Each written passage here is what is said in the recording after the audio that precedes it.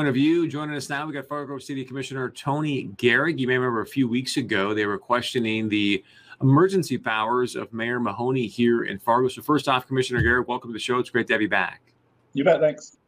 So I'm going to play a clip for our audience where you guys were talking about these emergency powers, and I believe it was you and Commissioner Pepcorn that said, hey, look, we've got to start to limit or eliminate these emergency powers. He's had them for far too long.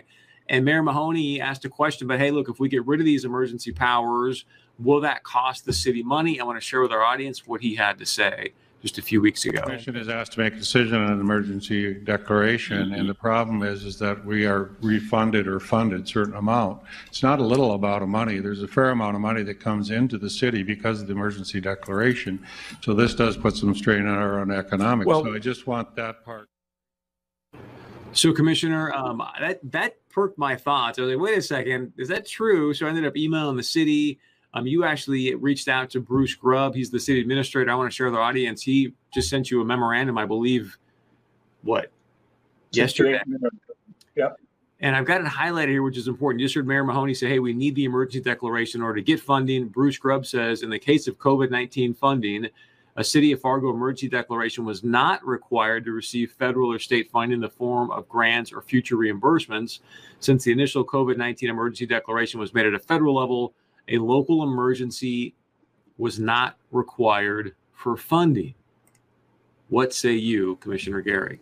Well, it's clear. At the meeting, the defense to maintain these emergency powers was basically one major point, and that's if we take away the emergency declaration, we'll miss out on basically $55 million, part of which we receive, part of which we will receive in the future.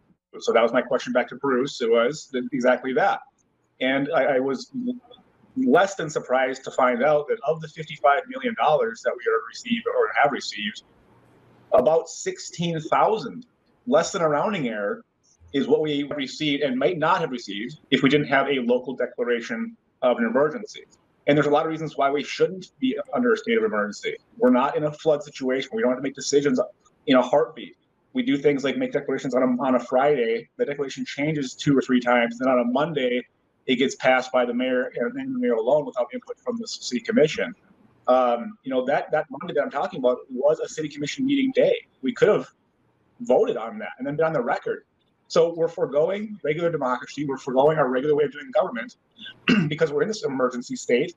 And basically the commissioners are disenfranchised. We aren't having debates and discussions. We're not being asked our opinion. We're basically bystanders. And that's not what I was elected to do. And I want to get back to regular order. I want to get back to having these discussions, having these debates, and putting my name on the record saying I either agreed or disagreed with this certain thing. Last thing I'll say is no one is saying this is not a health emergency. That's not what I'm saying. That's not what anyone is saying.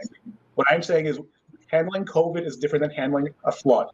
And in a flood emergency, the mayor gets some pretty big powers to basically create law on his own for a short period of time, usually around 2 weeks or 10 days, something like that.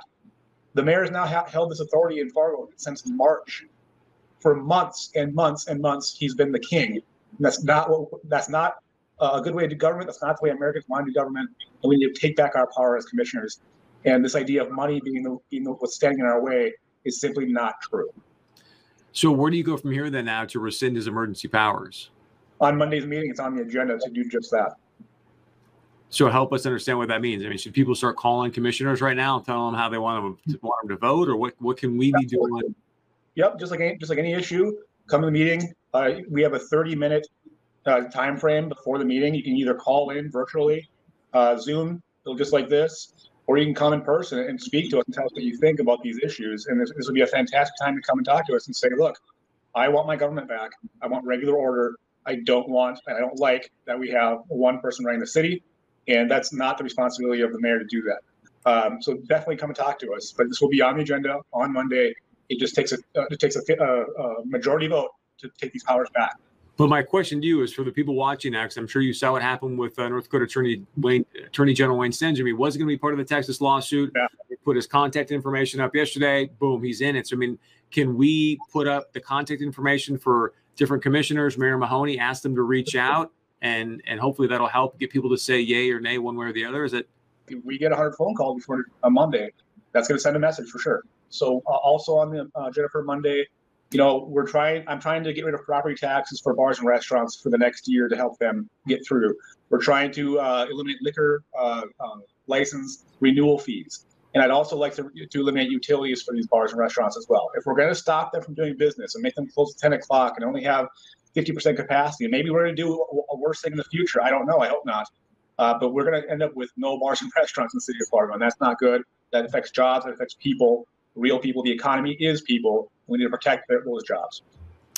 Fargo City Commissioner Tony Gehrig, always thank you for the insight. Thanks for asking the questions that many people are thinking about, but maybe don't have the time to do, and getting us some clarity. We appreciate it. And stick around. We got a lot more coming up here on Point of View. What's coming up on Friday night and much, much more. And as always, you can share your point of view with us. Email us, text us, leave us a voicemail. We'll be right back.